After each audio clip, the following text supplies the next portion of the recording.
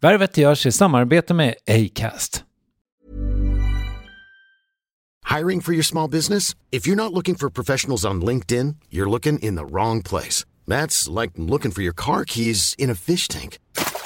LinkedIn helps you hire professionals you can't find anywhere else, even those who aren't actively searching for a new job but might be open to the perfect role. In a given month, over 70% of LinkedIn users don't even visit other leading job sites. So start looking in the right place. With LinkedIn, you can hire professionals like a professional. Post your free job on linkedin.com/people today.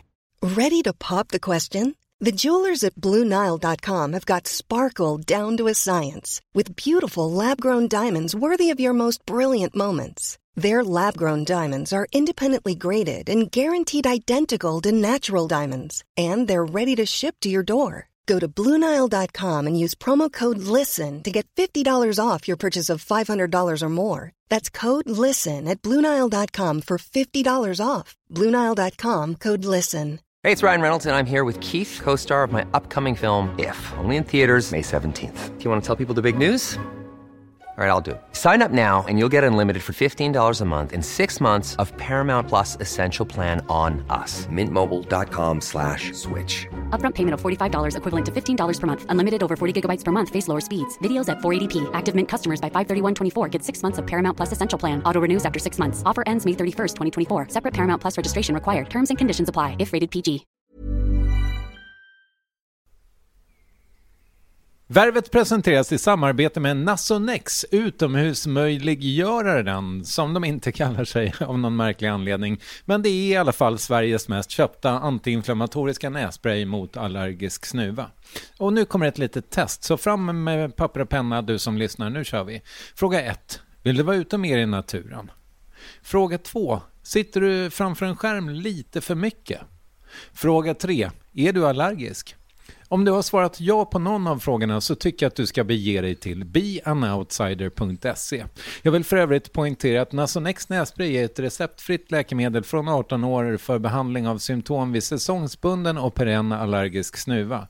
Rådfråga läkare om du är eller tror dig vara gravid eller ammar, eller om du planerar att skaffa barn, har en obehandlad infektion i näsan, nyligen har genomgått en näsoperation eller har en skada i näsan. Får ingen effekt inom 14 dagar eller om du redan använder läkemedel med kortison ska du kontakta läkare. Använd ej mer än 3 månader utan läkarkontakt. Stort tack Nasonex och beanoutsider.se. Pappa sa till mig när jag hade klagat tillräckligt mycket hemma vid köksbordet att ja, men när du spelar fotboll då sitter du inte på läktaren och försöker styra bollen utan du är faktiskt med på plan.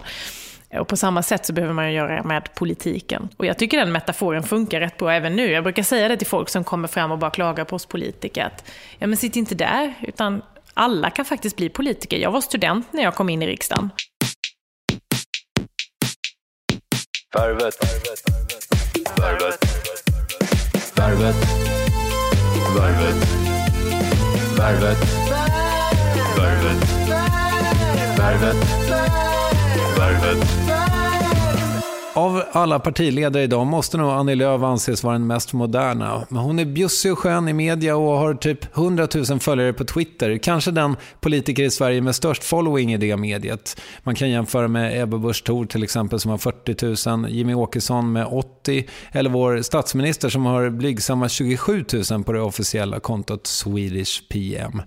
Annie Lööf sköter dessutom sina sociala medier själv. Och hon är populär, vilket inte minst syns på partiets opinionssiffror. Och även om de har vind i seglen har det inte varit någon spikrak resa för människan Annie Lööf.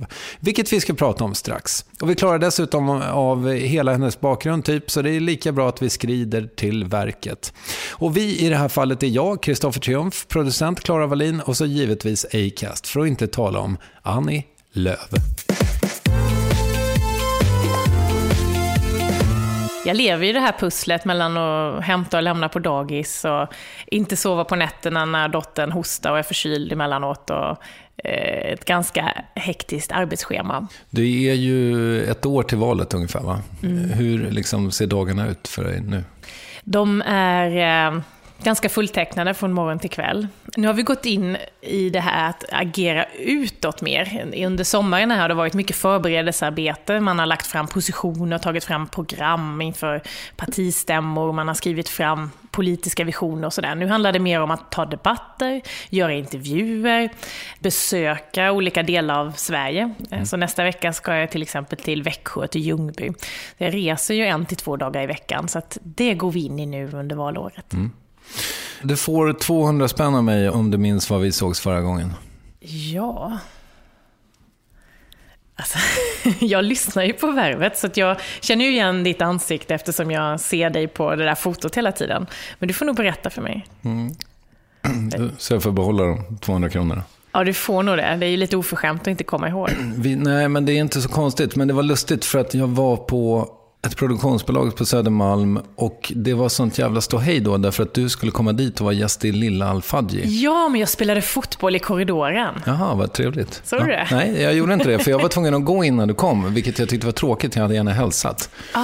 Och det här var på förmiddagen och på kvällen tror jag så sprang vi på varandra i en hotellkorridor i Malmö. Ja, det gjorde vi kanske. Ja, men du gjorde starkare intryck på mig än jag gjorde för dig. Ja, men tack. Fast den inspelningen var kul för då skulle jag spela just fotboll i korridoren med Lilla Al-Fadji till allas förtjusning där inne. Jag är ju gammal fotbollsspelare. Jag vet. Målis till och med, ja. Du är ju förmodligen en av de allra mest omskrivna gäster jag har. Men vilken typ av frågor får du allra minst av? Det är nog de frågorna som jag förmodar att du kommer ställa under den här intervjun. Det gör ju det lite svårare för oss politiker. Vi är ju inkörda i ett mönster där vi ska svara på sakpolitiska frågor eller spelfrågor. Vem ska regera med vem? Och man har ju sitt liksom mantra som man uttalar sig. Men de intervjuerna jag gillar mest är ju när man kommer lite under skinnet och blir lite mer personlig. Vad ligger bakom och värderingar? Tyvärr får ju inte vi som politiker de frågorna så ofta. Så att, därför så tror jag att just det här samtalet kommer vara lite annorlunda för mig att ha. Ja, vad spännande. Vill du visa mer av dig själv så att säga? Alltså finns det ett syfte med det? I det samhälle vi lever i nu så tror ju många att vi politiker är vi är politiker, punkt slut. Och så har man liksom inget liv bakom det. Jag får ju fortfarande frågor, trots att jag handlar mat varje vecka. Ungefär, men är du här? Handlar du också mat? Alltså folk blir förvånade när de ser oss i vardagliga sammanhang. När man är med dottern på BVC eller är i en lekplats till exempel. Men mitt liv ser ju ut som de allra flesta småbarnsföräldrar egentligen. Bara att jag har ett ganska ovanligt arbete som jag ägnar väldigt mycket tid till. Men mellan arbetsplatsen så har ju jag ett liv där som handlar om att tvätta och städa och hämta och lämna och synka med min man till exempel. Är du bra på det där då? Med att få ihop vardagspusslet? Nej, men det är faktiskt lite svårt ska jag säga. Den här veckan är jag själv hemma med dottern. Och då blir man ju ännu mer skör och sårbar för om det händer lite större saker på jobbet som man förväntas vara på.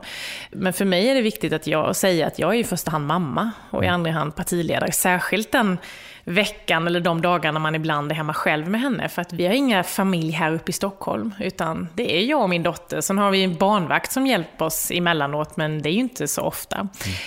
Som du betalar svart? Nej, som jag betalar vitt. Så jag har det lika svårt som alla andra tror jag. Men jag tycker ändå att det funkar rätt bra. Vi har ett privat schema, jag och min man, digitalt som gör att vi har en sån här hämta-lämna-planering ett halvår framåt. Och min man kan ju skratta åt mig ibland när jag säger så här: du, den 3 februari kan vi byta där så att du lämnar istället. Och han på sitt jobb har ju liksom en kortare horisont. Han planerar för någon vecka framåt medan jag är redan inne i mars och planerar liksom hämta och lämna. Han jobbar med lastbilar? Ja, han jobbar med inköp till lastbilsdelar kan man säga. På Scania. Jag såg precis en dokumentär som heter Skratta då, som handlar om svensk stand-up. Och förresten, vad tycker du är roligt? Men jag skrattar ju åt Johan Glans till exempel. Jag tycker han är hysteriskt rolig. Jag kan titta på hans... De här som har blivit som film nu, när hans turné runt om i Sverige, den kan jag titta på flera gånger. Och framförallt jag och mina systrar kan titta på Johan Glans och skratta så vi kiknar. Jag gillar hans liksom ganska avskalade, underfundiga sätt att föra fram humor. Finns det fler? Ja, men det finns. Jag tycker Sverige har väldigt, väldigt många roliga personer. Jag tycker, sån som Karin Adelsköld är väldigt rolig. Jag tycker David Batra är fantastisk. Och det har ju kommit så otroligt många de senaste 15-20 åren som verkligen har slagit igenom på stand-up-himlen också. Jag tycker det är kul. Jag hinner inte titta så mycket, men när jag väl tittar, då skrattar jag. Släng dig i brunnen kommer tillbaka i höst. Det är ju kul. Det var ju en del av min uppväxt att titta på det. Ja. Och det är ju kul, för då kommer ju nya förmågor att testas. Ja, visst. Min poäng med att ta upp den var egentligen att alla proffskomiker som syns i den är liksom rörande överens om att man faktiskt håller på med det man gör av rent egoistiska skäl. Alltså, bekräftelsebehov. Kan du relatera till det? Ja, både och ska jag säga, för att det är klart att även jag känner en tillfredsställelse när människor tycker om det jag säger och gör. När man får många likes på sociala medier eller när man pratar inför tusentals människor i en stor kongresshall och får massa applåder, så är ju jag bara en liten människa inne i mig och känner otrolig ödmjukhet och stolthet och glädje. Så på det sättet kan jag liksom känna att det är klart att det ger mig en boost, en energiboost, men som partiledare så är ju de här dagarna av glädje och vågen är ju ganska lätträknade i det långa loppet, för att de allra flesta dagarna i mitt ledarskap handlar ju också om dåliga opinionssiffror, låga förtroendesiffror. Jag har inte varit med om det än, men så här knivhugg i ryggen och ett ganska fulspel inom den politiska världen. Så att man kan inte bli partiledare bara för att man tror att man ska få vågen och applåd hela tiden, utan man måste också bära även de ganska mörka och tuffa sidorna som det innebär att vara en ledarroll. Komiker har säkert det jättejobbigt också. Ja, men det tror jag. Men jag tror att det som förenar är väl att man måste älska sitt jobb för att kunna göra det bra. Alltså jag tror att väljare, precis som åhörare och publiken när man står på scen och är ståuppkomiker, så handlar det ju om att tror man inte på det man säger och gillar man inte det man gör, ja, då är det ju ingen som köper biljetter eller ingen som röstar. Och det är väl det vi har sett de senaste åren när många har sett mitt ledarskap och uppskattar Centerpartiet, att de verkligen ser att jag brinner för det jag gör, jag tror på det jag gör, mina värderingar slår igenom i det jag säger. I alla fall så känns det så när man möter människor i vardagen. Men händer det att du liksom, för att jag menar du är ju trots allt del i alliansen också, händer det att du får stå och propagera för grejer som du inte riktigt tror på? Ja, men det gör det. Alltså för att en av det finaste och en av det tuffaste med politiken handlar ju om kompromisser. Att ge och ta. Och en kompromiss kan man ju lite snällt säga att det är någonting som båda kan köpa. Eller så kan man säga att en kompromiss är någonting som båda ogillar. Ingen är nöjd. Och det är klart att jag har fått fram kompromisser där andra partier i alliansen har varit jätteglada och vi är lite mindre glada. Men då vet ju jag att nästa gång det är pressträff så står jag där och skiner. Och det är ju sånt som kommer med jobbet så att säga. Oväntat mycket tycker jag ändå när det har handlat om dig och har handlat om dig som person. Jag undrar om det har att göra med att du liksom var så pass ung när du kom in i politiken så man ville på något sätt liksom fånga hela dig. Det är också kanske enklare med dig än med Carl Bildt som har hållit på med politik sen du och jag inte fanns. Men jag tänker ändå att vi testar, tänker jag, och prata lite bakgrund. Absolut. Och du kommer ju från Maramö. Det stämmer. Säger man så? Grattis, du sa det rätt. Tack. När jag fyllde 4 så skickade mamma och pappa in till Radio Jönköping att det var en liten flicka som heter Annie Johansson som fyllde 4 år. Och då säger radiouppläsaren där, som bor i Maramö. Okay. Och det är ju väldigt många uttal på det där, Maramö. Det verkar, när jag tittar på det på Google Maps så ser det ut som det ligger smack in the middle of nothing. Ja, men lite så är det. Ja. Det är en stor nationalpark där, Store Mosse heter det. Och vi som bor där är väldigt stolta för det är då Sveriges största myr söder om Lappland. Okay. Det är sånt man får lära sig. Men det är väldigt mycket skog, mycket ängar. Det är mitt emellan Gnosjö och Värnamo. Och det är i småföretagarmäckat. Det är bara ett stenkast ifrån High Chaparral. Så att när man sitter hemma på mina föräldrars altan på sommaren och vinden blåser åt rätt håll så hör man ju de här knallskotten från Western-showen på High Chaparral. Och där var det mycket som barn, eller? Ja, det var jag. Vi gick dit i alla fall minst en gång varje sommar. Och jag ska göra det med min dotter också. Det är ju en rough värld på det sättet. Men jag tycker att det är häftigt med High Chaparral i det här läget, det är ju att det har byggts ifrån ingenting med liksom kreativa landsbygdsbor. Big Bengt och hans barn och barnbarn, barnbarnet som är vd idag, han är ungefär lika gammal som mig, som har blivit som en nöjespark där faktiskt många från stora delar av Europa kommer. Och det skapar ju så mycket rörelse i vår region, hotell och stugor och andra aktiviteter som görs runt om. Så att när jag växte upp då i min by Maramö så var det ju väldigt många tyskar som var ute och promenerade och man skulle berätta om de skulle gå links eller rechts där ute. Så att många av de husen som står tomma är ju nu stugor till tyska och danska till exempel, som har sett värdet av en natur och tystnaden och sånt som kan finnas i de mörka skogarna i Småland. Mm. Ligger Hästra i närheten? Ja, men det gör det. 20 minuter med bil ifrån oss så ligger Hästra och Isaberg där jag lärde mig åka slalom när jag var liten. Hästra är stort för oss som höll på med slalom för det var väldigt bra handskar. Precis. Man ska ha Hästra-handskar. Och det är ju något man känner stolthet över när man är uppe i Åre eller i Sälen och åker skidor eller i Alperna, så har ju skidåkarna faktiskt handskar från Hästra. Jag besökte faktiskt fabriken i Hästra nu i våras där de gör handskarna och designar dem. Och det är ju ett familjeföretag under 70-80 år. Coolt. Men hur var din uppväxt då? Ja, så här i efterhand så måste jag ändå säga, när man har liksom lite perspektiv på den var ju väldigt trygg. Man skäms nästan för att säga det, för ofta så ska man ju berätta om allt det tuffa och jobbiga som var. Men jag hade nog en ganska fin Bullerby-uppväxt. Alltså i min by så, det är ju en by med gårdar och vägar och åkrar och ett missionshus som var liksom samlingspunkten. Det finns inget fiber eller bredbanden. Det finns ingen lilla ICA-butiken, det finns ingen kollektivtrafik, utan det är väg, åkrar och gårdar. Och där är ju min pappa uppvuxen, så att min farmor och farfar bodde på gården idag, och sen bor min faster och hennes familj och min farbror och hans familj och min mamma och pappa bor där. Så att även nu när jag går runt 20 minuter promenad i byn så träffar man ju halva släkten. Och så var det ju även när jag växte upp.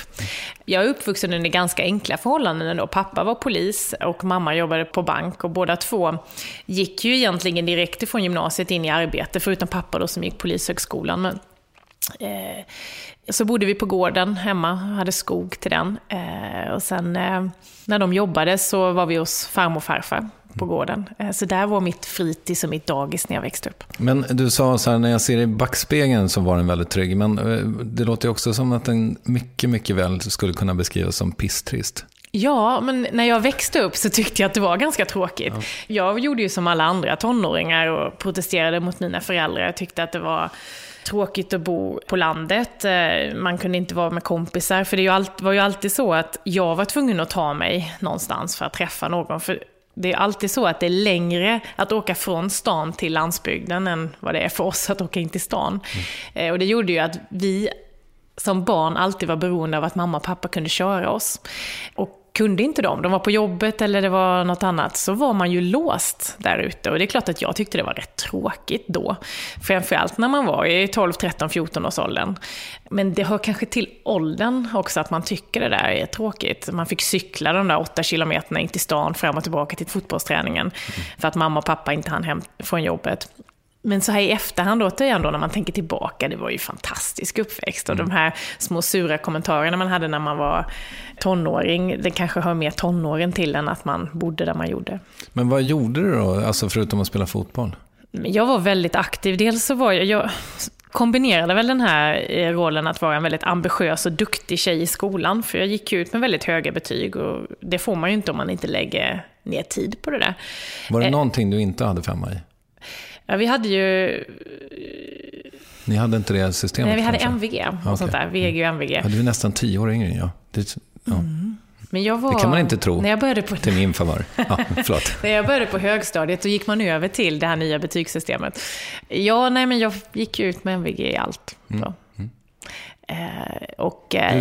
Du tittar lite skamligt på mig, som om jag skulle döma dig för det. Nej, men jag brukar säga ibland att Jante har aldrig fått flytta in på min axel, utan man ska vara stolt för det man gör.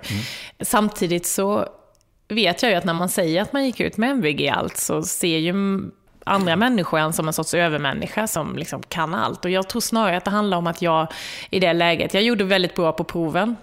Men jag la också ner otroligt mycket tid. Till exempel har matte aldrig varit någonting som har legat mig naturligt, utan där har jag verkligen fått kämpa.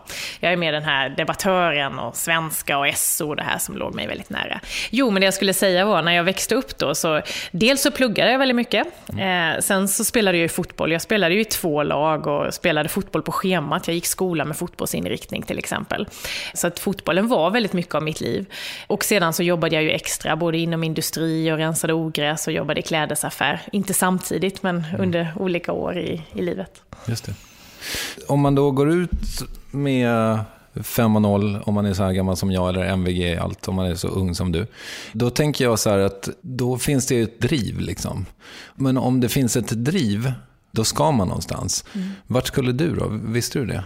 Ja, jag skulle ju bli jurist och åklagare, och det kan man ju fundera så här nu, bara, hur kunde jag veta vad det var för någonting när jag var 12-13 år? Och det har nog att göra med att pappa var ju polis och vi var med honom en del. Ibland hämtade han oss från skolan istället för att ta skolbussen hem till farmor. Så fick man vara med i fikarummet där på polishuset och satt där och drack sin festis tills han blev färdig med jobbet. Och det väckte ändå ett intresse där kring trygghetsfrågor och skipa rättvisa och brott och straff och sådär, tror jag det växte fram där. Sen när man var 13-14 år och Ally McBeal och Advokaten och alla de här gick på tv, så blev jag Emma åklagare. Blev jag ganska fascinerad av den där världen. Det låter ju lite märkligt eftersom det är ju bara fiktion. Men det fick mig att intressera mig för att få så bra betyg så jag skulle komma in på juristlinjen, och det ligger nog bakom som en drivkraft i att jag verkligen kämpade med att få höga betyg så jag kunde nå mina mål. Någonstans här så ligger en uppsats som jag skrev till mig själv när jag var 11, så skulle jag få den när jag gick ut gymnasiet, eller om det var när jag gick ut 9:an, och då var det också, jag skulle också bli jurist. Jag skulle inte bli advokat eller så, utan jag skulle bara bli jurist, för det var min farbror. Jag visste ingenting om det jobbet, förutom att det verkade som att han tjänade mycket pengar. Så här i efterhand så, jag älskar min farbror, men han bodde ju trots allt i en 2:a i Björkhagen. Det verkar inte vara så, liksom. Jag vet inte. Nej, jag har aldrig gjort det för pengarna, för då skulle man ju velat bli kanske försvarsadvokat istället för åklagare, för det var ju det som var min ingång. För mig handlade det nog ändå den här orättvisan och de som har varit utsatta för brott, att de ska få upprättelse. När jag läste juristlinjen sen nere i Lund så hade jag betoning på just sexualbrott och brott mot kvinnor och barn. Och det har följt med även nu. Jag känner i politiska debatter så är det mycket där mitt riktigt personliga engagemang ligger. Jag höll ju ett sommartal i somras som handlade om barn och ungas utsatthet. Jag blir helt förtvivlad när man läser om den utsatthet som väldigt många unga tjejer känner och blir utsatta för. Och det tror jag är ändå det som fanns med mig under min uppväxt också, det här att skipa rättvisa. Det låter så pretentiöst när man säger det nu, men det var det som gjorde att jag ville söka in till juristlinjen. Kom in och läste ju där under några år, och det var också därför jag tackade ju nej första gången jag fick frågan om jag ville kandidera till riksdagen. Det här var ju då när jag var 22. Om jag ville bli ungdomskandidat så sa jag, nej, jag ska bli jurist. Jag ska slutföra. Sen funderade jag några veckor och landade i sen att det kan ju faktiskt gå att kombinera det där. Så att jag testade, jag driver en riksdagskampanj. Och så ringde jag tillbaka och sa detta och slutförde ju senare då mina juriststudier, men kom in i riksdagen också. Mm. Men jag vet att du gick med ganska tidigt i, säger man SUF? Ja, eller CUF. Ja. Jag gick med ganska sent egentligen, 3:an på gymnasiet. All right. Men du var ju ändå... Jag var ändå ung. Ja. Men många går ju med när man är 13-14 år. Så i det ljuset så var jag ju en politiskt medveten person som gick med i ett ungdomsförbund. Och jag gick faktiskt med i Centerpartiet först, alltså moderpartiet. Och sen insåg jag att man också hade ett ungdomsförbund och gick med där och engagerade mig.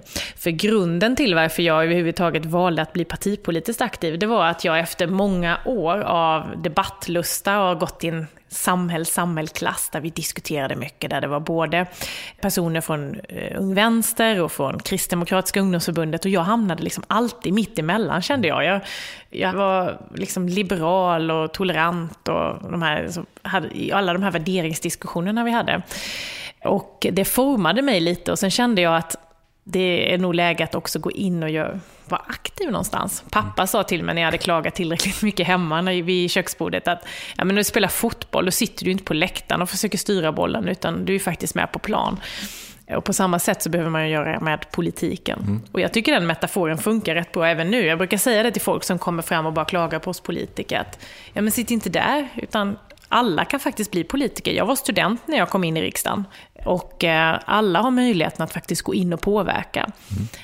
Det är bra snack. Jag håller med. Vi borde ju faktiskt generellt engagera oss mer i politiken. Men du, jag tänker att du har pratat lite grann om, det var inte bara solsken i skolan och sådär för dig.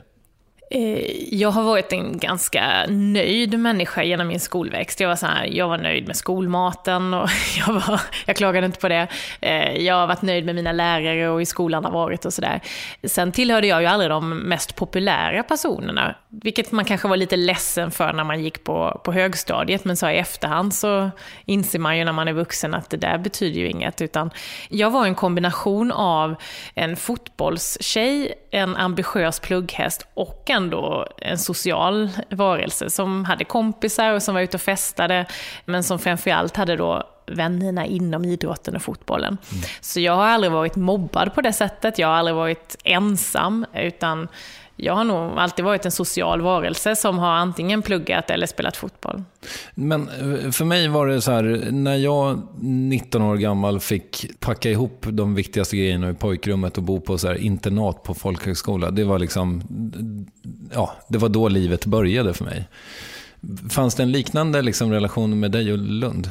Ja, efter studenten så var jag några veckor i New York, 3 veckor. Jag fick Dag Hammarskjöld-stipendiet för mitt engagemang för freds- och miljöfrågor. Och mina föräldrar var ju väldigt modiga och skickade iväg en så ung person till New York 3 veckor. Och efter det så jobbade jag för vårt ungdomsförbund i valrörelsen 2002. Och sedan flyttade jag till London tillsammans med mina kompisar från gymnasiet och jobbade på café och liknande. Och därefter flyttade jag. Så lite av min frigörelse kan man väl säga från familjen skedde ju redan i London. Där vi bodde i en litet sovrum, 3 tjejer, delade en dubbelsäng och jobbade på café och hade kul under ett antal månader. Sen åkte vi hem. Så där började det. Men sen när jag flyttade in i mitt korridorsrum i Lund så gjorde jag ju som många andra. Man åkte till Ikea och man handlade på dåtidens Blocket och försökte sätta ihop sitt eget lilla hem där med klippan, soffan och affischer på väggarna och sånt där. Och där började det ju faktiskt lite det här med att få pengarna att gå ihop när man gick till Netto och på vägen lite längre bort och tog den billigaste tomatkrossen och liknande. Och det var ju så när man var student. Hur är du på skumma mjölk? Jag var bättre förr. Jag var ju barista och för att få jobba som barista på det kaféet så gjorde man ju ett antal tester. Och sen kom det ju också såna här kontrollanter som man inte visste om och som testade kaffet och om det var tillräckligt städat och liknande. Och det gjorde ju att vi var ordentliga och höll oss till de där reglerna som vi hade på det här kaféet. Men jag har inte övat. Det där är ett hantverk faktiskt att göra riktigt bra cappuccinos.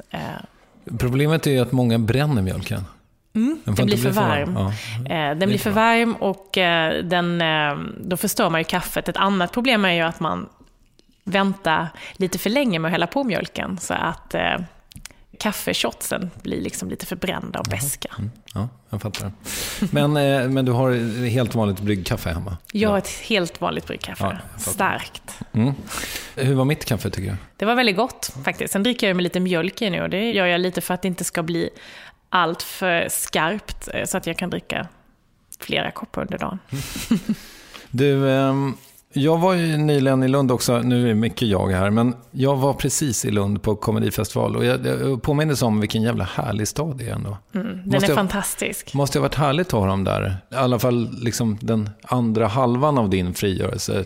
Ja, men jag bodde där i 3 år och de första 2 åren bodde jag på korridor och det sista året bodde jag med min dåvarande sambo i en lägenhet i Lund. Så att jag fick känna av både att bo i en vanlig kommunal lägenhet och bo i det riktiga studentlivet på korridor. Alltså Lund är ju väldigt mysig stad tycker jag. Dels så har det ju det här ungdomliga studentlivet med nationer och uteliv och kaféer och restauranger och men det här studentikosa. Sen är det ju väldigt vackert med domkyrkan och botaniska trädgården. Och jag vet då när jag bodde där så var det både karneval, Lunda karneval och Hipp Hipp hade ju sina stora föreställningar där, så att humorn fanns ju där väldigt nära också. Ja, verkligen. Har du någon gång hört den här grejen med att Lund är den stad i Sverige som har störst höjdskillnad? Nej, det har jag missat. Det borde jag ju känna till. Ja, men det visade sig att det stämmer inte. Det stämmer inte. Det var en fördom då som inte stämmer. Exakt, precis. Nu gjorde du en callback till vår uppvärvning som folk får lyssna på ifall de vill veta varför du sa sådär. Men du, nu fick vi nästan ihop det här med att prata om Lund och det faktum att du kom in i politiken på riktigt. Men var det liksom, när du väl bestämde dig, var det ett stort beslut att ta och liksom överge den utstakade vägen som du kanske hade? Ja, men det var ett stort beslut för att jag har varit en ganska målinriktad person. Alltså jag har satt mål och jag har jobbat mot dem och sådär. Och jag satte ju upp när jag började i Lund så skulle jag ju bli färdig och jag skulle göra ting, det tar ju något år, och sen skulle jag gå åklagarbanan. Och jag är också en sån som när jag börjar med något så vill jag slutföra det. Och det är framförallt det sista som gjorde att jag var så tveksam i att hoppa på någonting annat då. Men jag har ju inte ångrat det såklart. Och i efterhand kan man ju säga att jag är glad att jag gjorde den där resan, för att jag lyckades ju slutföra juriststudierna ändå. Jag tog ut min examen dagen innan jag presenterade som centerledare. Hade jag inte gjort det så hade jag nog inte tagit ut min examen, så jag är väldigt glad att jag faktiskt kom till ett avslut. Men om du ska bli åklagare någon gång i framtiden, då får du sitta ting ett år först och sen? Ja, då får man sitta där under något år. Nu tror jag faktiskt inte att jag kommer bli det, så jag har nog lämnat det. I och med att man har varit en sån offentlig person med väldigt tydliga politiska åsikter, så tycker jag också att man har tappat lite av det som kanske människor tycker är viktigt när man arbetar inom det strikta rättsväsendet, nämligen objektivitet. Okay. Alltså jag hade ju i den rollen som åklagare varit objektiv såklart, men det är viktigt att de man arbetar med känner att man har det förtroendet. Och jag kommer nog framöver alltid vara förknippad med att vara partiledare för Centerpartiet, just även om jag gör något annat om ett antal år. Vad är vi framme vid för år när du bestämmer dig för att satsa på politiken? Jag gick ju med i Centerpartiet hösten 2001 och hösten 2002 så flyttade jag till Lund och började plugga juridik. Under 2006 kom jag in i riksdagen och året innan det var då jag bestämde mig för att kampanja för en riksdagsplats, men det var inte alls säkert att jag skulle komma in. På den tiden så hade ju Centerpartiet en mandat från Jönköpings län, och den hade ju en person med tung erfarenhet redan. Och min tanke var ju att vi skulle få 2, men det lyckades vi ju inte med, så att efter valnatten där 2006 så åkte jag ner till Lund igen och gick på föreläsningar och tänkte att men det var en kul kampanj. Jag har kört stenhårt ett år, men nu satsar jag på juridiken. Och sen började man räkna personrösterna. Och efter några dagar så stod det ju klart att jag hade passerat den här magiska personvalsspärren och fått väldigt många kryss. Vilket gjorde att jag då kom in i riksdagen på det sättet. Så att det blev ju en väldigt stor förändring för mig personligen. För då skulle jag flytta från studentlivet till Jönköpings län då, som jag fortfarande representerar i riksdagen. Jag skulle gå från 6 och 9 i CSN-bidrag till mycket högre arvode. Jag skulle lämna mina kompisar i Lund till att jobba med några som jag ännu inte kände. Alltså, det var ganska mycket som hände i mitt liv den hösten. En ganska stor omställning. Den här killen som du levde med, han försvann någonstans på vägen där? Ja, vi delade på oss halvåret efter ungefär. Jag har fortfarande bra kontakt, men nej, vi gick olika vägar. Och sen då, 2011 har du pratat väldigt mycket om. Det var ju kanske, antar jag, det mest turbulenta året i ditt liv så här långt, eller? Ja, det hände väldigt, väldigt mycket, både på ett privat plan och på ett professionellt plan. På det privata planet så var det jättetungt.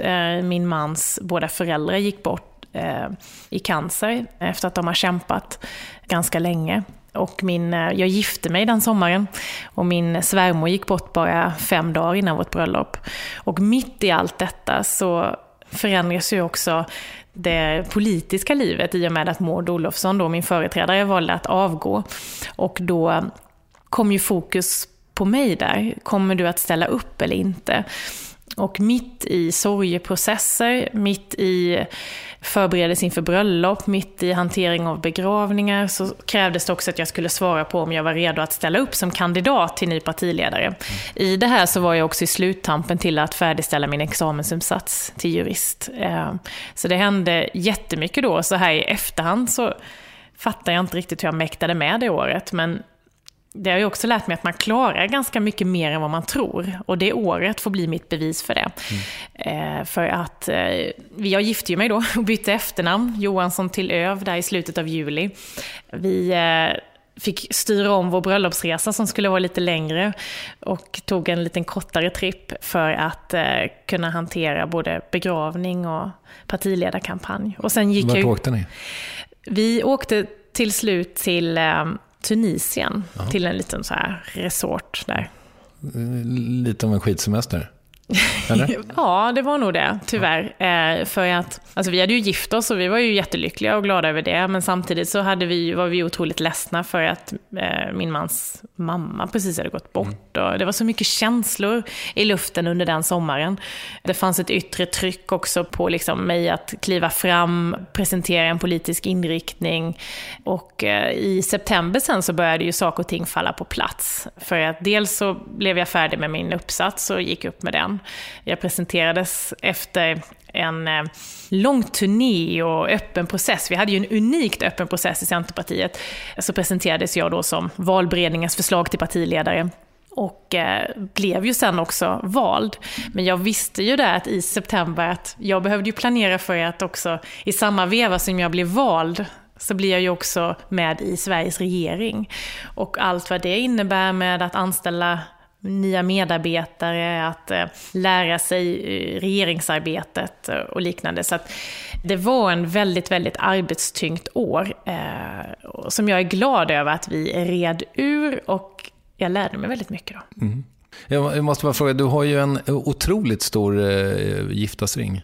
Ja, det är 3 olika ringar faktiskt. Du fick en när ni förlovade er? Ja, och en när vi gifte oss. Visste du om att du skulle förlova dig? Eller kom det som en överraskning? Det kom som en överraskning han gjorde det faktiskt. Men sen, jag tjatade ju en del. Jag tyckte det var läge att förlova sig. Ja. Men det kom som en överraskning, för vi hade haft hela semestern och sommaren.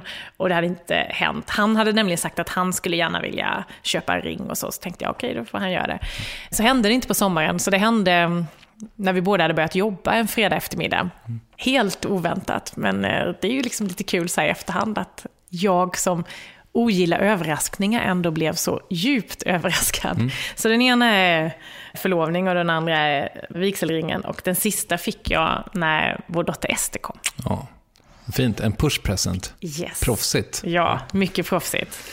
Du, en sak som är intressant med dig tycker jag, å ena sidan så verkar du liksom vara en väldigt stark person, men du verkar också vara, jag hörde dig prata i någon intervju om liksom att du har haft en karriärcoach under väldigt lång tid. Liksom.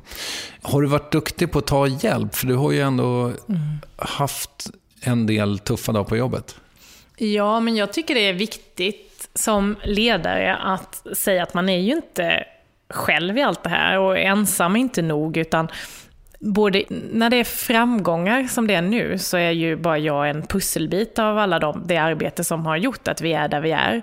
Alltså jag omges ju av fantastiska medarbetare som stöttar mig både när det är tufft och när det går bra, och som gör enorma insatser.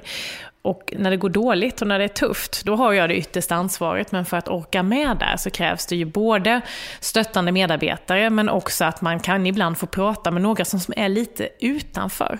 Och där har den ledarskapscoach som jag har jobbat med sedan jag kom in 2006 hjälpt till.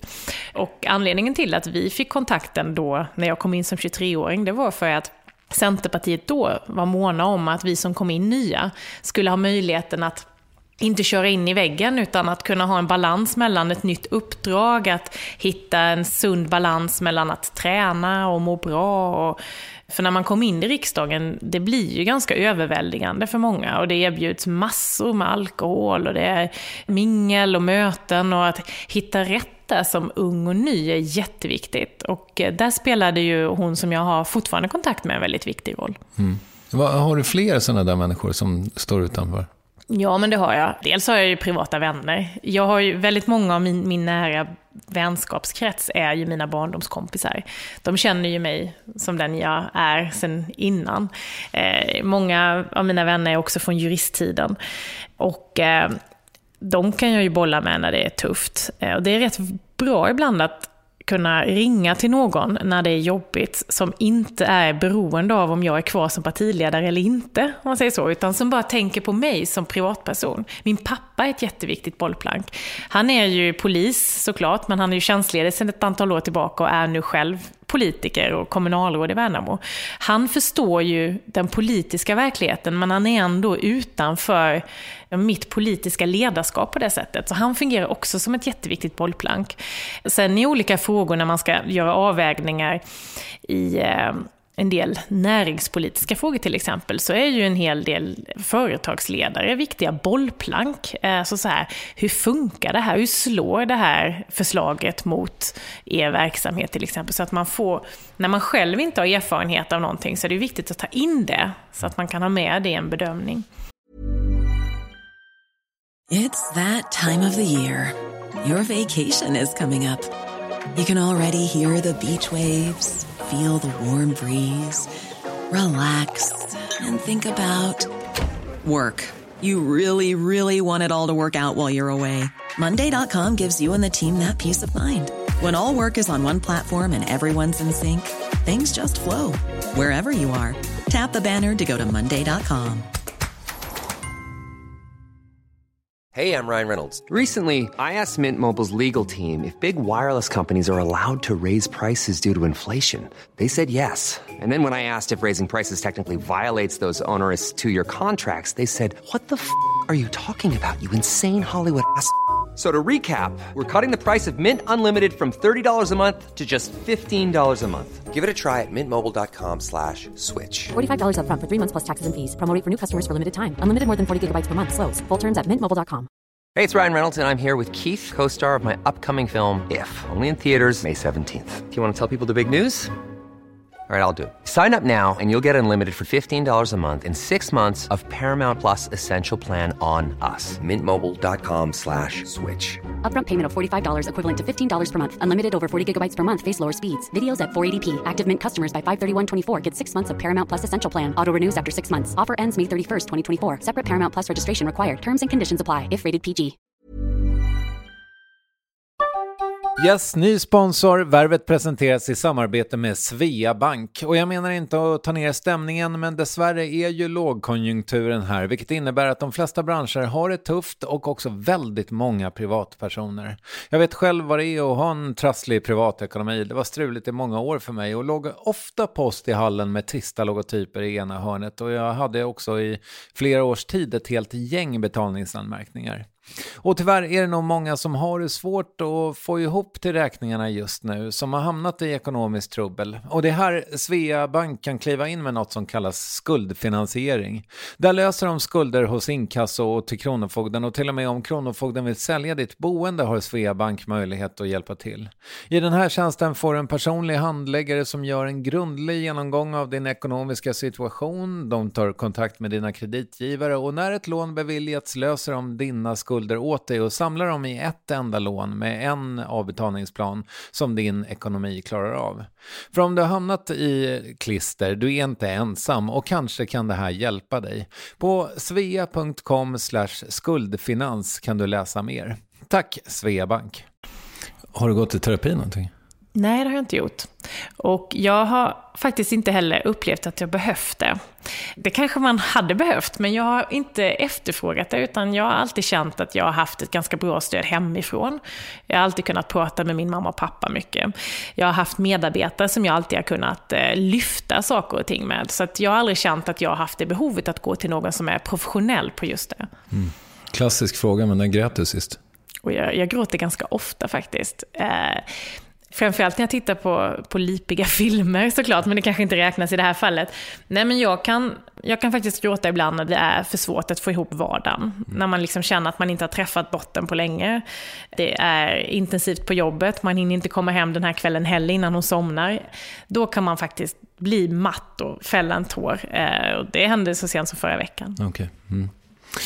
Men får du ta igen det? Alltså, får du vara tillräckligt mycket förälder? Ja, det tycker jag. Det är klart att vissa veckor är intensiva, men då måste man ju ta igen det någon annan gång. Alltså jag är, som jag sa innan, först och främst Estes mamma och hämtar och lämnar henne väldigt ofta på förskolan. Helgerna försöker jag hålla fritt så att vi verkligen kan gå till lekplatsen, pyssla och lägga pussel och leka med lera och göra sånt där vanligt. Så att det gör vi ju. Jag kommer ju hämta henne nu i eftermiddag, så går vi till lekplatsen och sen lagar vi mat och badar och vad vi kan göra. Men hur förändrade det dig liksom, som karriärist då, eller som yrkesmänniska att bli mamma? Väldigt mycket faktiskt. Alltså, hennes intåg i vårt liv förändrade ju både mig och min man egentligen, för att det blev ju någonting som blev mycket viktigare än någonting annat. Alltså, är hon sjuk och man behöver vabba, eller om hon är sjuk så man behöver ligga på sjukhus, då är ju det liksom det som är det primära. Då spelar det ju ingen roll vad man har på jobbet. Och den insikten förstod man inte kraften i förrän man själv blev förälder. Det är en väldigt häftig känsla att vara med om. Så det är klart att det har förändrat mig. Det har också förändrat mig i mina politiska erfarenheter egentligen. Eller erfarenheterna har stärkt min politiska övertygelse, ska man säga. Alltså, det är ju genom henne som jag har lärt känna förskolan och liksom mött fantastiska medarbetare inom förskolan, träffat barnmorskor, undersköterskor och barnsköterskor via BVC och MVC och förlossningen. Alltså den här sidan när man är som mest bräcklig emellanåt. Vilket starkt stöd det finns inom skola, vård och omsorg i Sverige. Den erfarenheten har liksom betytt väldigt mycket för mig, politiskt också. Mm. Jag gick ganska nyligen, det var väl ett par, 3 veckor sedan som jag gick en sån BB-marsch i Stockholm, därför att det är ju sånt jävla kaos. Hade du var det en bra erfarenhet för dig, rent så, när du blev mamma? Ja, jag hade en bra erfarenhet och jag tror att det handlar väldigt mycket om rent krasst att hon skulle komma i oktober, nu kommer hon ju några veckor tidigare i september, men att på hösten så finns det både mer personal som jobbar och fler platser. Och det är ju, tyvärr ska det ju inte vara så, men tyvärr är det ju väldigt årstidsbaserat i hur stor belastning som förlossningsvården har, inte minst här i Stockholm. De flesta ligger med varandra på sommaren. Det är det, va? Ja, så är det nog. Mm. Eller där runt höstlovet kanske, jag vet inte. För det är ju på sommaren som det är hektiskt. Ja, just det. Ja, Blir vi filosofiska här? Nej, bara jag som är väldigt dålig på matte och tänka månader. Ja, det blir ju under hösten då, om de kommer under sommaren. Men om ett barn ska födas på sommaren, nej, på våren. Är det inte på våren de flesta föds? Ja, våren och sommaren är det ju. Och sommaren blir det ju tufft eftersom väldigt många har semester av naturliga skäl. Men det som jag har engagerat mig inom när vi pratar om BB och förlossning, det är ju att även glesbygdens kvinnor ska ha möjligheten till förlossning och BB på ett värdigt sätt. Jag var uppe i Sollefteå på ockupationen där och träffade både läkare och undersköterskor och barnmorskor för att höra deras bild. De är helt förtvivlade över att det finns regionala politiker där som lägger ner detta, så att de som bor i glesbygden får åka skumpiga vägar många mil för att kunna föda. Det är ju inte säkert för kvinnorna. Där kan jag känna, där kommer återigen mitt engagemang för liksom kvinnor och barn in, att Sverige ska ju ha en tillgänglig vård oavsett var man bor. Den ska hålla hög kvalitet. Men den måste också finnas nära och tillgänglig. Inte minst i sådana här utsatta situationer. Cool. Du, de här 6 åren som du har varit chef för partiet, vad har varit roligast? Alla resor skulle jag vilja säga. Jag kommer oftast tillbaka till kontoret dagen efter jag varit ute och rest och sagt det här borde jag göra ofta, jag får så mycket energi. För det kan ju vara när man kommer dit, det blir så många oväntade möten. Man kan besöka en industri och så kommer det fram en medarbetare på golvet och liksom klappa en på axeln och ge något medskick. Eller man kan vara i en skola och det är massa härliga barn som springer fram mot en och tar massa selfies och ställer frågor om favoritfärg och favoriträtt. Vad är din favoritfärg? Det är grönt, det kanske var rätt otippat. Nej, det passar jättebra med rödhåriga. Och din favoriträtt? Ja, nu håller jag på att säga falukorv, men det är ju inte min favoriträtt, men jag äter det ganska ofta. Jag gillar sommaren när man kan grilla kött och äta en god sallad. Det tycker jag om. All right. Och det är det roligaste med ditt jobb? Att vara ute och resa och de här möjligheterna man ändå får som partiledare, för det är ju ett privilegium att kunna komma in och besöka, säg en skolklass och få möjligheten att vara där. Eller ibland jag var i Kiruna och besökte gruvan där och få åka över 1 kilometer ner i marken och upptäcka liksom arbetet som sker där nere. Det får man ju inte som vanlig medborgare alla gånger. Få de här inblickarna. Det tycker jag är den stora förmånen med mitt jobb. Mm. Och själva jobbet på riksdagen, det är sådär eller? Det finns en väldigt oglamorös vardag egentligen. Vi brukar skämta om det när man kommer där med sina pappkartonger där man har käkat lunchen på kontoret och man springer mellan olika möten och sådär. Det är ju väldigt mötesbetonat. Det är mycket förhandlingar. Det är mycket av det här under radararbete som inte syns men som måste ske för att saker och ting ska funka. Det drivs jag ju också av naturligtvis, annars hade jag ju inte jobbat med det jag gör. Men det som ger energi till det där jobbet man gör på riksdagen, det är ju faktiskt resorna och de här besöken man har. Jag har ju väldigt många besök också för att kunna skriva mina tal och bygga upp mina tal. Alltså, jag träffar personer, utsatta tjejer till exempel som har varit utsatta för hemskheter. Jag sitter ju och pratar med dem. De hör av sig till mig, de kan skriva brev och jag träffar dem. Det är sånt som inte syns i sociala medier, men det gör ju att jag får en känsla också sen när jag står på scenen och håller talet. Så att sånt gör jag ju också. Det är klart att det ger ju inte energi, det är ju fruktansvärt att höra de här historierna, men samtidigt ger det en insikt som är otroligt viktig för mig som politiker, att träffa de här människorna som man pratar om och som man vill göra skillnad för. Känner du att du gör någon skillnad då? Ja, det tycker jag ändå. Och framförallt så känner jag det i den responsen man får. Ta det här sommartalet igen, som jag höll i somras, som handlade om barn och unga psykisk ohälsa och utsatthet. De breven jag har fått och de mejlen jag har fått. Och det kan ha varit, det är barn som nu är mobbade som skickar. Det är 25-30-åriga vuxna som beskriver hur hela deras uppväxt har varit. Alltså det kändes som att det blev en dörröppnare för människor att höra av sig. Jag har inte varit med om det tidigare när jag hållit tal. Utan oftast när vi politiker håller tal så är det de närmast sörjande som lyssnar och liksom de politiska journalisterna. Men det här nådde utanför det och det tog mig lite med storm faktiskt. Gav mer smak eller? Ja, det visar också kanske på vilket vakuum ändå det finns i det politiska samtalet. Att vi inte alla gånger pratar om det som verkligen människor bryr sig om. Utan vi har vår agenda och pratar utifrån det. Men när man pratar om det som berör så många, som att barnen mobbas i skolan eller att tonåringar skärs i armen för att man mår dåligt, eller kvinnors utsatthet inom förlossningsvården. Att man har träffat några som också ger en beskrivning över hur det ser ut och sen faktiskt orka och våga lyfta det där. Det är ju obekväma saker man säger ibland på scenen. Men det gör ju också att jag som opinionsbildare, för det är också en del av mitt jobb, lyfter frågor som andra behöver förhålla sig till. Och kanske leder det också då i förlängningen till förändring för dem. För det är inte bara så att jag berättar om dem, utan jag föreslog ju också saker som jag vill genomföra konkret i lagstiftning och med pengar. Och då hoppas jag att fler partier ser det och så kan vi göra gemensam sak av det. Du, känner du själv att du har gjort misstag under de här åren? Det är ju, alltså, att vara efterklok är ju alltid, det är ganska enkelt att vara det.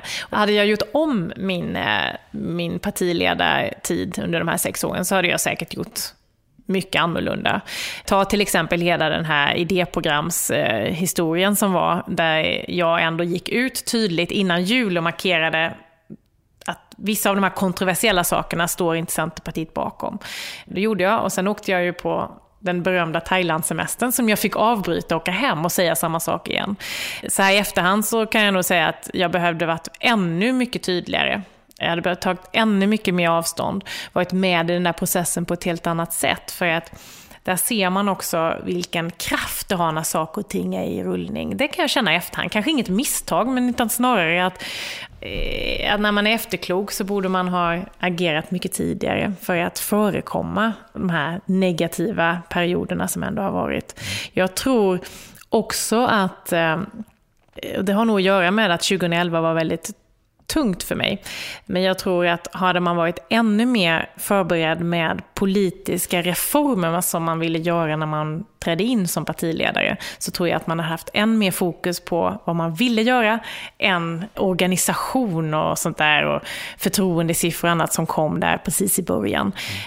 Men just då var det ju ganska intensivt för mig, så att, och jag ville forma mitt lag innan jag la fram den tydliga politiska berättelsen. Hur ser du på att Anna Kinberg Batra avgick? Jag tycker att det har varit ganska sorgligt att se den det tryck som har varit internt i Moderaterna och den splittring som har varit inför öppen ridå. Och jag har samarbetat väldigt bra med Anna de här åren. Jag uppskattar henne som person väldigt mycket och jag tycker att det var synd att det blev ett sånt avslut. För att, jag menar, det var ju människor som tyckte att du också borde avgå ganska snabbt, eller hur?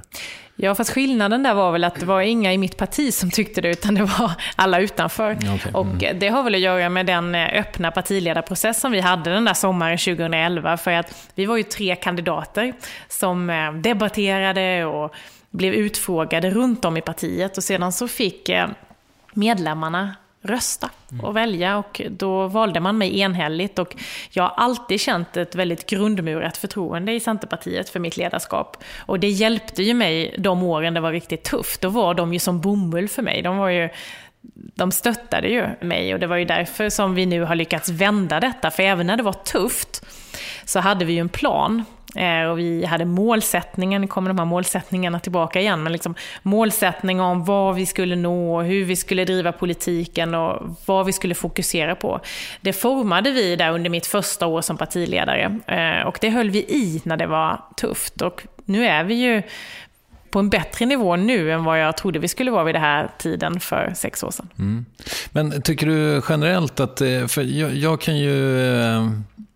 Jag skrev en ganska kul tweet tycker jag när Anna Kinberg Batra avgick, eller innan hon avgick, som var så här: måtte alla som ständigt ivrar om att folk ska avgå. Ja, jag tyckte jag fick ihop det. Det var nog roligare på Twitter kanske. Men man kan komma tillbaka till min läktarmetafor som jag tog upp innan. Att det är så otroligt många som sitter på läktaren och tycker. Och jag tycker att man bör ha respekt för att det är svårt att vara. Det är svårt att vara polis, det är svårt att vara läkare, det är svårt att vara journalist och även partiledare. För det är alltid avvägningar man behöver göra. Och jag tycker att man måste också se det, att vara partiledare, det handlar hela tiden om att stå upp för sina principer och sina värderingar, men också ibland få göra kompromisser. Och det är ju det svåra egentligen, att göra den där avvägningen hela tiden. Men det är också det som är, tycker jag, det roliga och intressanta med mitt jobb. Jag hela tiden jobbar med det politiska hantverket. Jo, men den här avgångsivern som ändå liksom är ganska förhärskande ändå i Sverige. Det känns som att det har, de senaste 10-15 åren så har det blivit, folk är snabbare att vilja att politiker ska avgå liksom. Ja, det är ett mer hetskt klimat nu tycker jag, och det har väl också att göra med sociala mediers intåg. Det är en helt annan arena att kunna uttrycka sina åsikter, vilket i grunden är positivt, men det finns ju också en baksida med sociala medier, och det är ju att trollen och liksom det här, det finns ju ingen gräns för tonläget emellanåt på sociala medier, vilket också spär på det normala, vanliga samtalet man har. Den andra delen är ju hela samhällsutvecklingen globalt, där det liksom är 2 spår egentligen. Vi ser det i Europa, vi ser det i USA, vi ser det också i Sverige. Där det å ena sidan är liksom en aggressiv nationalistisk, populistisk agenda som är väldigt svartvit och väldigt förenklad, och där det är stanna kvar eller avgå och liknande. Och sen finns det då den här mer, kan kalla det för liberala strömningen, eller det här framtidstro, tolerans och se möjligheter och de här delarna. Och i det ligger också det här sans och balans, och det är många partier som finns i det hörnet också, men i samtalet i samhället idag så har det kommit in mer ifrån de här värderingarna om svart eller vitt. hårdare krav. Och vi politiker, vi ska ju tåla granskning. Vi måste ju vara bäst. Vi är ju valda för att vi ska kunna vara bäst när det väl gäller. Men man måste också ha respekt för att saker och ting ibland tar lite tid. Det vet jag har varit partiledare i 6 år och de första 3 åren var väldigt tuffa. Men jag visste ju att vi hade en plan och vad vi skulle. Och nu har jag ju kunnat få möjligheten att visa både väljarna och mitt parti att vi var på väg och vi nådde våra mål. Så som det ser ut nu. Nu har vi ju satt upp nya mål för de kommande åren. Men kan inte du berätta det? För det här är någonting som återkommer när du berättar om dig själv med dina mål. Liksom. Kan du inte bara rent konkret säga vad står i ditt måldokument just nu? Jag har ganska många målsättningar och grunden för att jag har mål handlar om att jag gillar att bocka av saker. Jag gillar att stryka saker från listan. Det kan handla om så enkla målsättningar som att sova 7 timmar varje natt. Att jag har också att jag ska träna minst 2 gånger i veckan. Det är liksom personliga mål för att må bra. Jag har haft målsättningar om att fördubbla mina personkryss. Hade jag mellan 2006 och 2010. Det trodde jag inte att jag skulle nå när jag satte det. För att det verkade så ouppnåeligt och stretchande. Men vi gjorde det till slut. Nu har jag målsättning för Centerpartiets räkning då att den blygsamma att växa. Och det är att bli större än 6,1%. Att få en alliansregering, en annan målsättning.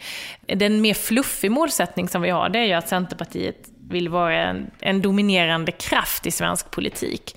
Och den är ju väldigt svår att bocka av, för den är ju väldigt subjektiv. Men i det ligger att vi ska ha möjligheten att ha ett starkt förtroende i fler frågor än småföretagande, miljö och landsbygd. Att vi ska synas och vara en kraft också i välfärdsfrågor, till exempel trygghetsfrågor. Och där börjar vi nu att diskutera, så det är mer en inriktningsmålsättning. Så jag har privata mål, jag har professionella mål, både långa och kortsiktiga. Och sen har jag också såna här hur vi ska uppfattas.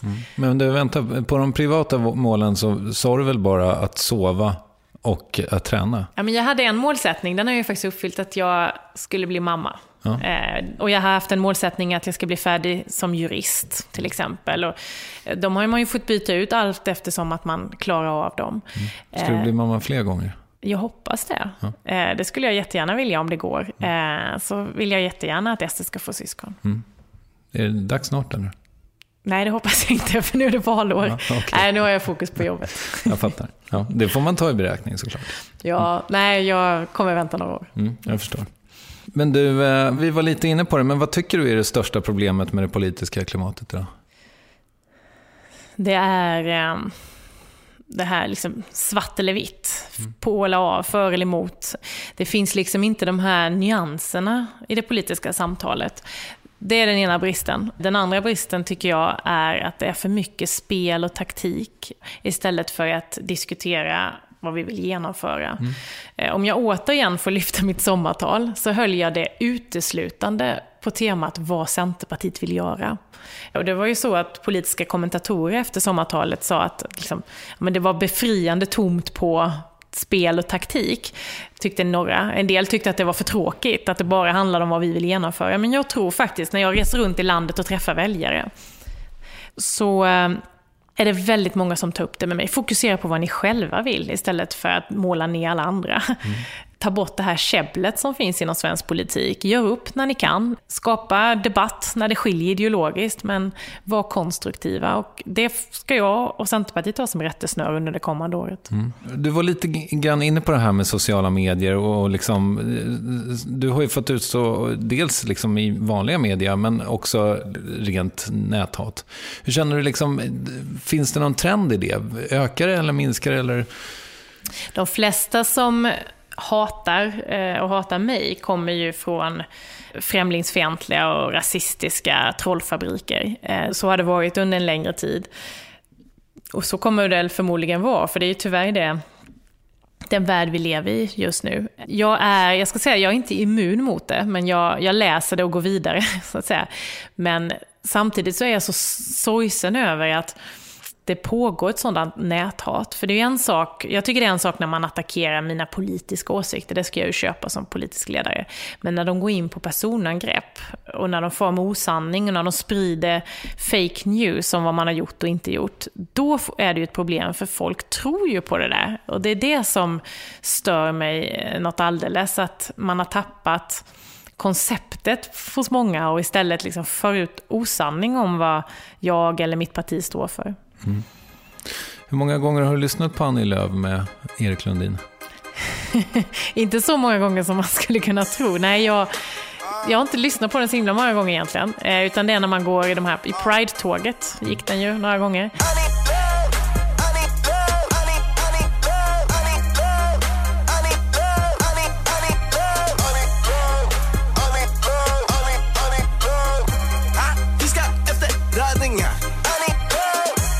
Jag har fått filmer skickat till mig på kompisar som har varit på konserter där han har varit förband. Håkan-turnén i somras. Precis, i somras. Du var inte där själv? Nej, jag missade den. Gillar du Håkan, Anders? Nej, jag är inte jätteförtjust i honom faktiskt. Men jag lyssnar ju. Jag tycker om filmen, tyckte jag om. Vad gillar du för musik då? Jag skulle säga otroligt blandat. Det beror på. När jag är ute och springer så gillar jag rock eller hårdrock liksom, att lyssna på, för jag vill ha tempo. Så som? Det kan vara sån här 70-80-tals hårdrock som med AC/DC och de här klassiska. Men inte Metallica alltså? Nej, det lyssnade jag mer på när jag var yngre. Okay. Guns N' Roses och de här. Men oftast är ju de låtarna kan ju också vara väldigt liksom balladaktiga. Det går inte att springa till. Nej, jag fattar. Nej, men nu så lyssnar jag mer på Adele och de liksom mer populära låtarna. Är du en radiomänniska? Ja, fast jag lyssnar ju på tråkradio enligt vissa då. Jag lyssnar ju på P1 liksom, och politiska debatter och intervjuer. Och det är väl det som är jag lyssnar ju väldigt mycket på aktualitetsprogram, Aktuellt och liknande. Och hinner ju tyvärr inte i det livet man lever i att titta och lyssna på allt som man skulle vilja. Men jag gillar ju i grunden allt det som många andra i min generation lyssnar på. När Beyoncé kommer eller när Madonna kommer till Sverige så vill jag ju gå och lyssna på dem. Mm. När var du på konsert senast? Det var nu här senast när Beyoncé var i Sverige. Okej, cool. Skötte hon sig? Det tycker jag. Det var en cool föreställning. Du, för övrigt så fyllde ju Ester 2 precis. Ja. Du får hälsa och gratta. Tack, hon älskade dagen. Det trodde vi inte. För att hon hade inte riktigt förstått först vad presenter var. Nej. Hur man öppnade det. Men när hon hade öppnat en så fick hon mer smak. Ja, vad roligt. Vad är hon för person då? Hon är ganska lik mig faktiskt till sättet. Hon är ju en fantastisk tjej såklart, så här glad och så här, men hon är väldigt bestämd och envis. Det är ju lite förhandling varje morgon där, vad hon ska ha på sig för stövlar och vilken klänning hon ska ha och vilken mössa hon ska ta på sig. Hon vill bestämma mycket själv. Och så var jag också, har jag fått höra när jag var liten. Jag förstår. Du, förlåt, en följdfråga bara. Vad handlar Annie Lööf med Erik Lundin om? Den handlar ju faktiskt inte alls om mig, utan det är ju 500 lappar, pengar och utanförskap och allt det här. Så att jag är hedrad över att han gjorde den slutledningsförmågan och satte mitt namn för det som kanske inte alls det handlar ju inte om min politik eller mig som person. Nej. Rödingar är alltså 500 lappar på någon slags förortsslang, och du är tydligen också en röding då? Ja, rött hår och sådär. Men det har gjort väldigt mycket. Vi är ju många ungdomar som kommer fram till mig när jag är ute och har lyssnat på den och liksom har fått upp ögonen för mig genom den låten. Och det är ju väldigt smickrande såklart. Tack Erik Lundin. Jag får tacka honom särskilt. Ja. Du, jag hörde i en annan intervju där du pratade om framtiden, och då var det liksom inte helt givet att det är politik i framtiden. Hur länge ska du hålla på med det här? Ja, tills människor tröttnar på mig såklart. Okay. Nej, men alltså, jag tycker inte att politik är ett livstidsuppdrag. Och eftersom jag började när jag var i dryga 20-årsåldern, så att jag skulle vara partiledare till jag är 70, det tror jag knappast kommer hända. Utan jag vill gärna ha förtroendet att jobba med det här ett antal år till. Jag tycker det är fantastiskt roligt och inspirerande. Jag går till jobbet nästan varje dag och tycker att det är riktigt roligt. Så det hoppas jag att jag får göra ett antal år till. Sen vad jag gör efter det är ju ganska många decennier kvar i mitt yrkesverksamma liv då. Får vi se. Men du måste ju ha någon slags idé. Men jag lever lite det här att det löser sig. För att om jag börjar fundera på vad jag ska göra härnäst, då har man på något sätt lämnat där man är nu. Och mitt uppdrag kräver så mycket energi och engagemang, passion. Så att jag är liksom mitt i min politiska gärning och lägger all tankeverksamhet där. Och den dagen som människor vill att jag slutar, eller den dagen jag själv känner att nu vill jag sluta. Jag hoppas att det blir det sista. Att man känner det själv. Då tror jag att det kommer öppna större för mig att göra något spännande framåt. Okej, coolt. Men det känns lite märkligt att du ändå är en sån som på något sätt tror på att ödet ska lösa det där åt dig när du så mycket har varit en person som har tagit ut riktningar. Nej, men jag tror kanske inte att ödet riktigt löser det, utan det är med att när jag känner mig färdig med det här, vilket jag inte kommer göra än på ett tag, då kommer jag ha börjat fundera i de banorna säkert, så att jag vet vad nästa steg blir. Och det är när man börjar fundera i de banorna, det är då man ska börja fundera på att avsluta det här. Men jag är absolut inte där än, så därför har jag inte kommit till de funderingarna. Nej, jag fattar. Du, tror du på Gud? Ja, jag tror inte på att det finns en man med skägg som sitter på himlen och tittar ner på oss. Men jag tror att det finns någonting som är större än det vi kan se på planeten och på jorden. Någonting som inte går att läsa i en lagbok eller ett partiprogram. Så jag tror att det finns någon sorts överhet, är väl fel sätt att säga det. Men någonting man kan vända sig till för att känna tröst. Och där de nära som man har levt med och som har gått bort ändå liksom kan följa med den i själen på något sätt. Det är ganska flummigt, men jag har tänkt mycket på det där, och jag tror att det finns någonting runt oss som skapar mening med livet, och därför så svarar jag ja på den frågan. All right. Du, jag hade ju Mona Sahlin här för ett par år sedan, och då berättade hon att det var så märkligt för henne när hon slutade som politiker. Så gick hon och satte sig i baksätet på sin egen bil och förväntade sig att någon skulle köra den. Ja. Är det liksom, hur har du det? Alltså, du har en Säpo, det är någonstans här utanför så är det en Säpo-kille. Ja, det stämmer. Liksom, hur är den aspekten? Alltså, hur är det att alltid vara påpassad på det sättet? Jag är ju vant mig. Det var en jättestor omställning för 6 år sedan. Från att hela tiden kunna göra som man känner för, så behöver man ju hela tiden planera. Även om man ska gå ut och gå eller springa och köpa en liten mjölk eller dottern ska iväg till BVC, så måste man planera det. Men eftersom jag har levt med det här nu i 6 år, så är ju det här en helt naturlig del av min vardag. Men det stämmer ju faktiskt att när man är utomlands och de inte alltid är med, om man åker taxi till exempel, då hoppar jag in på samma sida som jag gör i min Säpo-bil här i Sverige. Så det är en vanlig människa. Men längtar du tills du ska slippa ha det? Ja, men det är nog en av fördelarna sen, den dagen man väljer att kliva av, att få tillbaka en liten del av den här friheten som det ändå innebär att kunna vara spontan och kunna göra det som faller en in för stunden. För det är ju en begränsning av ens privatliv. Framförallt kanske det är en begränsning för min man som också får leva med den här planerade strukturen.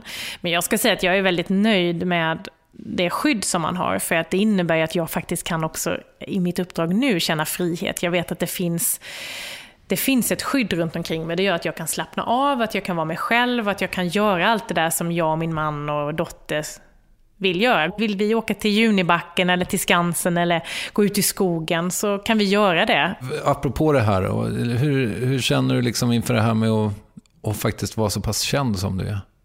Ställer det till det för dig? Även det har jag faktiskt lärt mig att leva med. Men för mig, jag är ju fortfarande den Annie som jag var innan alla andra människor visste att jag var Annie Lööf. Så att jag kan fortfarande bli lite överraskande när folk känner igen en.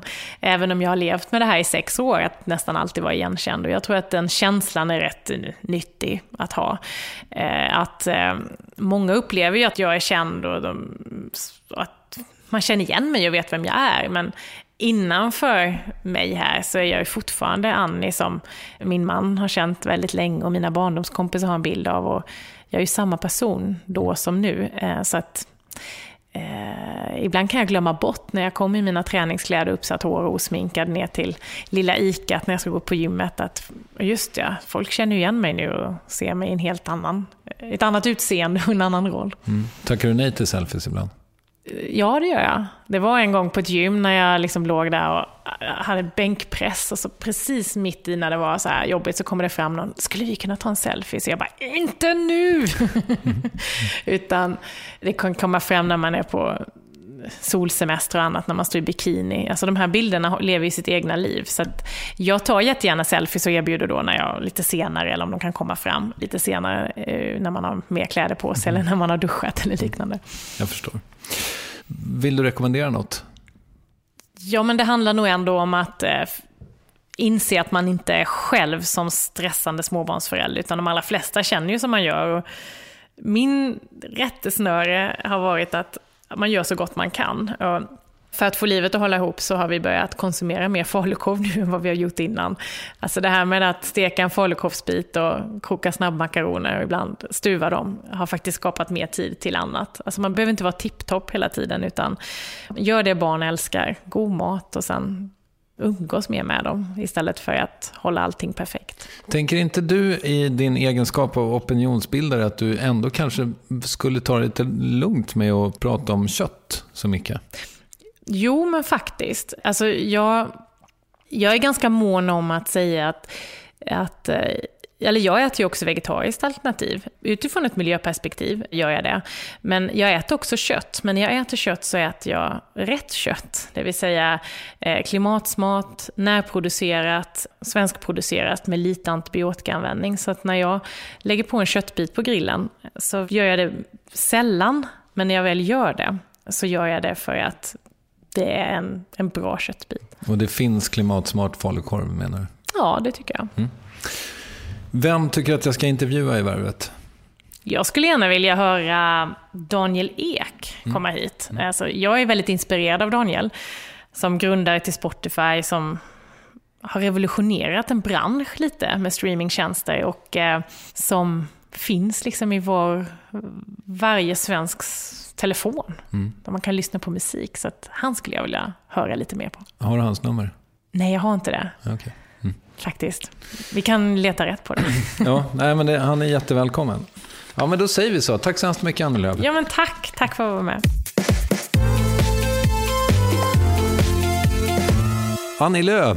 Och vill du följa henne vidare så gör det på Instagram. Annie_Loof heter hon där, och Annie Loof på Twitter. Nästa gång vi hörs är det med Molly Sandén som kommer tillbaka i Värvet-form. Det var länge sedan sist, men vårt första snack var så härligt så jag ser verkligen fram emot att träffa henne igen. Och innan jag lägger på så ska jag ta tillfället i akt och spela en låt för er. För hösten är onekligen här, och vad passar väl bättre än en riktigt vacker ballad då? Kanske en av de mest geniala plattor som har gjorts i det här landet heter Paus, med bandet Paus, och det har kanske förbisetts av de flesta. Det är Peter Svensson och Jocke Bergs projekt, och låten heter Chock. Kram på dig. Ge mig en chock, slå mig med häpnad, försök med något. Är du beväpnad nu? Gör ett hål i min tunga, gör ett hål som någonting rinner ut. Jag är så full av allt som händer här.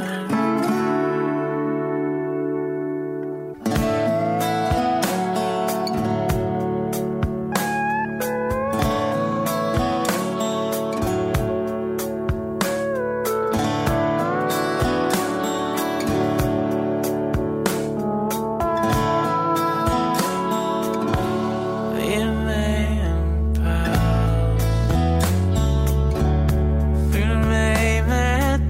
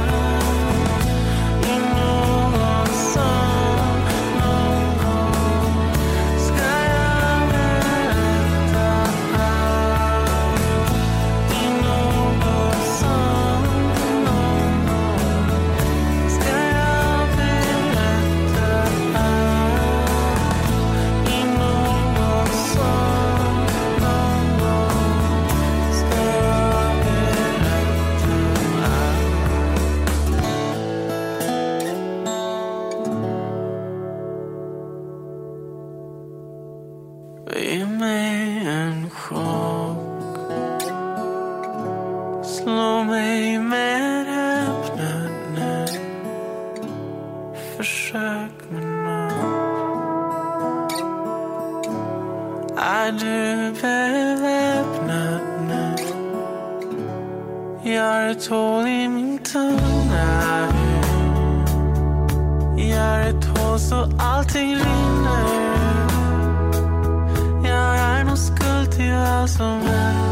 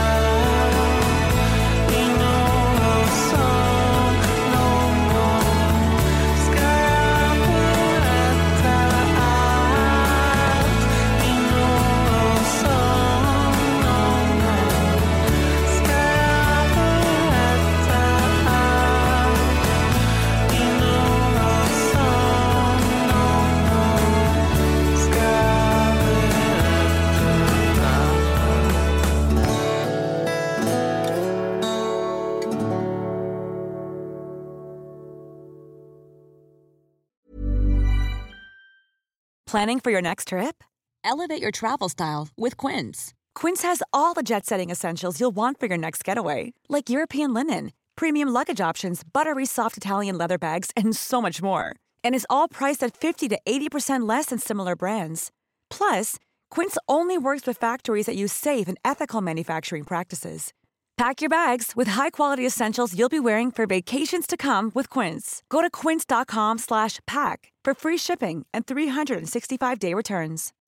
When you make decisions for your company, you look for the no-brainers. If you have a lot of mailing to do, Stamps.com is the ultimate no-brainer. Use the Stamps.com mobile app to mail everything you need to keep your business running with up to 89% off USPS and UPS. Make the same no-brainer decision as over 1 million other businesses with Stamps.com. Use code PROGRAM for a special offer. That's Stamps.com, code PROGRAM.